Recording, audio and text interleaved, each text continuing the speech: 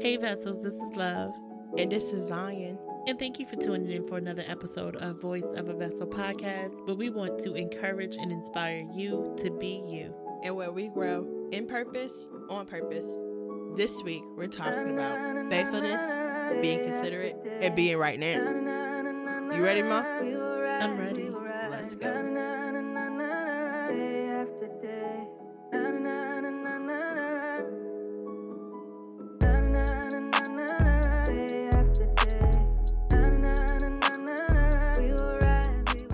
About a year ago, one of my sisters in Christ, we were talking on the phone, and she told me that the Most High had told her the time is now. And when she said that to me, it resonated so heavy with me, like I couldn't get away from it. I was seeing it other places. A couple weeks ago, in my Facebook memories, a picture came up and it said, I fell a few times, but I ain't never laid there. I realized that as much as I can say I've gotten better in the things that I've wanted to get better in, there is still a lot of room for growth. And I can't always give myself credit for coming up in certain areas when I didn't come up in all areas, which I could have, but I ignored for my own selfish reasons. But that's not cool. The Lord is like really prompting me to get some things done, and I can't get away from it. I just keep hearing now. I wanted to talk about it because the time is now. Whatever you've been procrastinating about, whatever you've been pushing off, whatever you know that you're supposed to do, you're supposed to start, you're supposed to build, whatever it is, the time is now. Do it. Go for it. Your gifts will make room for you. Be intentional about your purpose, as the time is now. And that requires us to make time for it. It's so easy to get distracted by the things of life. You have school you have to go to. You have work you need to do. You got a house you need to take care of. Parents, kids, friends, family. There's so many things that can take you away from what you need to do. So since we have so many tasks and people asking for our attention and our time, what happens is that we put God on the back burner and we forget that He is the priority of our lives. And we make Him the bottom because we have so many things in this reality that we have to deal with. And it hinders us from being in the now. So we have to make sure that we put Him in the forefront. So He's not just a hobby that we do by ourselves. He becomes a lifestyle change. True worship is a whole life response to how great you know God is. It should be with everything that we have and everything that we do. It's just making the time so you can be in. Vulnerability creates vulnerability. So what that means is when you're intimate with somebody and you express how you feel to someone, it allows them to see who you truly are. And seeing that opens them up and they're able to show who they truly are to you. And I think, well, personal opinion, I think a lot of relationships now lacks vulnerability. The things that I don't tell anybody, the secrets that I keep to myself, and I've been holding on to these secrets for years because I know if I do tell this, I can never take it back. Sometimes the fears of knowing that you can never take stuff back stops you from doing it because you don't know how other people are going to take it, especially since you've held yourself away for so long. But revealing those things and those flaws allows a beautiful bond and love between any individual that you come across. And ultimately, vulnerability creates love. It's not forced, and it keeps no records of wrongs. And essentially, we cultivate the love when we show individuals how we truly feel and the things that we're insecure about. And the thing about vulnerability as it pertains to love is that it shows that love is not just something that is given or can be taken. It's something that has to grow and nurture. And that only comes when vulnerability takes place. Oprah Winfrey said, vulnerability is being willing to express the truth no matter what, the truth of who you are, The essence at your core of what you're feeling at any given moment is being able to open up your soul so that others can see their soul in yours. I absolutely agree with you, Zion, that first of all, it's important for us to even allow ourselves to be vulnerable. For some people, that's a huge step within itself. You can't really have a truly intimate relationship without being vulnerable. I want to even say a real relationship. Me personally, I don't understand how you can have a real relationship without being vulnerable. It just made me think of Paul in 2 Corinthians 6:11-13. He says, "My friends at Corinth, our hearts are wide open to you, and we speak freely, holding nothing back from you. If there is a block in our relationship, it is not with us, for we carry you in our hearts with great love, yet you still withhold your affections from us. So I speak to you as our children. Make room in your hearts for us as we have done for you." Paul was saying in scripture that our hearts are wide open to you. We speak freely to you. We hold nothing back. That's being just real. This is who I am. Like, this is what I need to say. And I don't see how you can have a real relationship without having that. If you have to hide, then it's not real, right? It's really important to be vulnerable with somebody.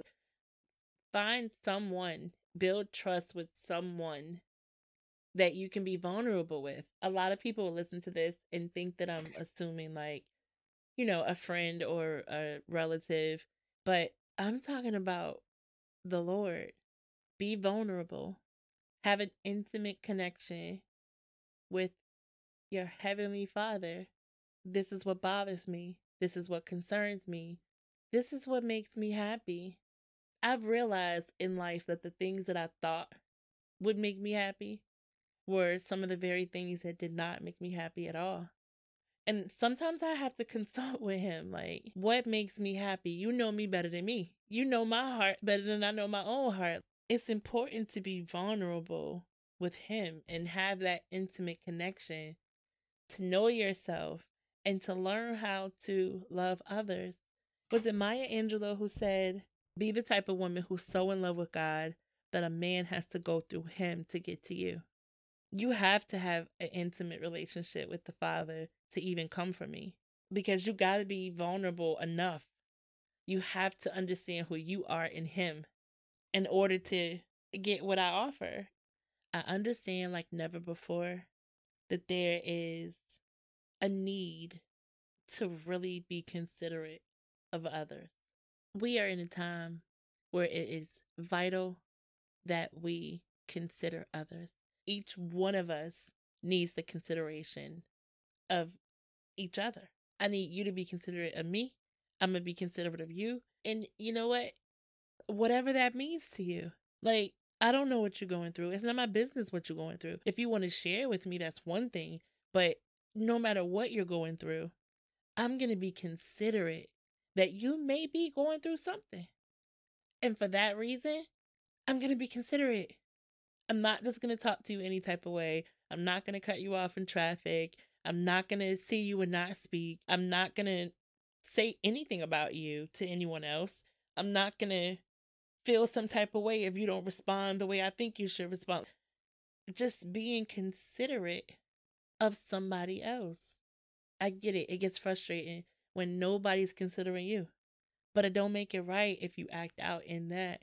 It just makes you just like everybody else that don't want to be considerate. So when you know better, you got to do better. And you have to be consistent. You have to be intentional.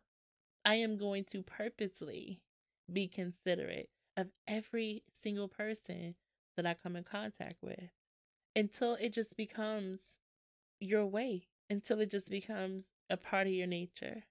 And it will. Just got to be consistent.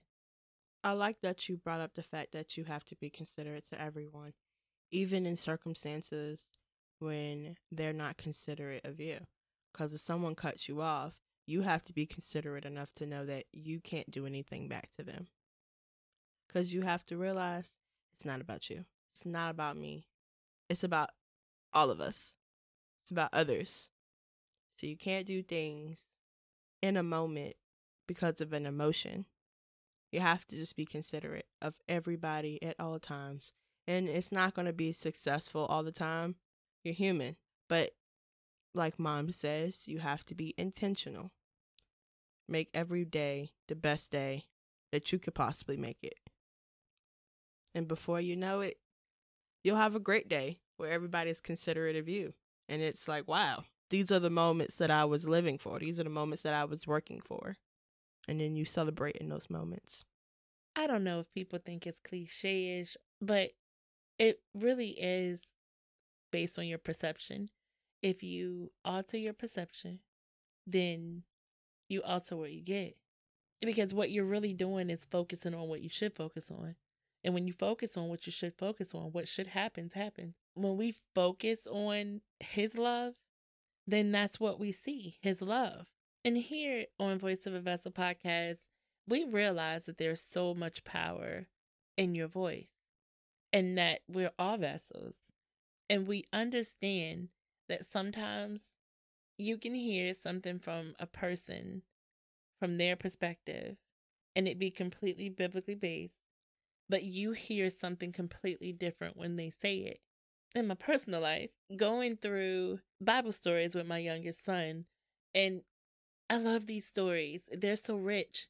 And a lot of times we hear a lot of other parts of his story that is really important. However, I love just hearing those characters and some of their stories in a different way with our take on how we understood it. And so, Zion, this week, if you don't mind, is there someone from the Bible that resonates with you, that stood out to you, and that you may want to share a little bit of their story?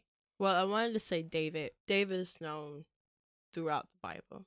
And David was known for building the city of Zion. So I just thought that was so great. But recently, I've started liking John. 1st, 2nd, 3rd John. I just read those books recently. And I loved his extensive explanation of love. And it really resonated with me because I thought John was on point. And to know some of the storyline behind John, behind how he was right by God while all this was happening. He was right in the midst of everything, but not there. So I always love that take on John. And was John the one who wrote Revelation? That was John the Revelator. So there's 2 different people? Yeah. There's 2 different people? Yeah. I thought it was the same person. Okay. Is it the same? Maybe it is. I don't know. I think that's John the Revelator. John the Revelator. How many Johns are there? Hold up. 1st, 2nd, 3rd John, Jude, Revelation. Oh, I think that's the same person. My mother used to call him John the Revelator. But I thought that was the same John. No. John the Baptist and Apostle John. That's Apostle John. John the Revelator is Apostle John. John the Baptist was Jesus' cousin. So that just lets me know. I didn't know who John was. But Saint John was a disciple. He is known as the Apostle John, John the Evangelist, John the Theologian, John the Revelator. He and his older brother James were both among the 12 apostles. According to tradition, he was only 15 years old when he decided to follow Jesus. There's also John Mark, who was Saint Mark the Evangelist, but he is rarely called by his first name. They have a John the Baptist, John the Evangelist, and John the Revelator. So there's a lot of Johns. It's 3 Johns. 3 Johns. 3 Johns. I don't know which John I like the most. I just like John. Ain't nothing wrong with that. I like Paul's. And there's more than one Paul, isn't it? Paul and then Saul Paul. I like all Pauls. So many people resonate with me, man. It would have to be Paul. There are so many people. Like, I love Abraham. And, of course, David. But then there's Esther. And Ruth. And Naomi. Oh, Deborah. There's so many people, but Paul. It's Paul for me. It's the wisdom. It's the obedience. It's the faith. It's the trust. It's the determination. It's that complete heart change. It's that blind faith. It's the I'ma stick my hand down here and this snake gonna bite me and I'ma shake that joint off like nothing. And it's knowing that and not even flinching, because it's no longer I who live, but Christ who lives in me. I'm seated in heavenly places. I'm telling you, it's everything. it all ties in with the episode because you got to be considerate of others. You got to be faithful to him, not to me, to him. If you're faithful to him, it's not even a question how you deal with me. If you're truly faithful to him, everything else falls into place. And it also ties back in the time is now. It's always the right time to do the right thing, no matter what. Now is such a right now word because the word is now. I know that probably sounds silly, but it's real. Like, now was always relevant. And I can't think about tomorrow. I can't think about next week. So the quote for the week to close us out: give it to God and go to sleep. God already has a solution. I think it was 4 o'clock in the morning and I was struggling to go to sleep. Usually I'll scroll through social media to kind of just pass the time in between commercial breaks when I'm watching TV. So I was scrolling through, and as soon as I open my app, it says this quote. And I was like, dang, God's telling me to go to sleep. So remember, guys, get some rest. You need it. God already has a solution. Don't let the worries and the troubles of your mind keep you up at night. Remember to be a voice, be a vessel, and always be you. Make sure to hit the subscribe button. And check out our website at vesseltoblessyou.com. Anything you want to hear on the show, let us know. We want to encourage and inspire you to be you. Shop our merch, read the blog, and check us out on Facebook and Instagram at Vessel to Bless You, where we grow in purpose, on purpose. Shout out to Jay Weeks with the dope beat. Where the music at?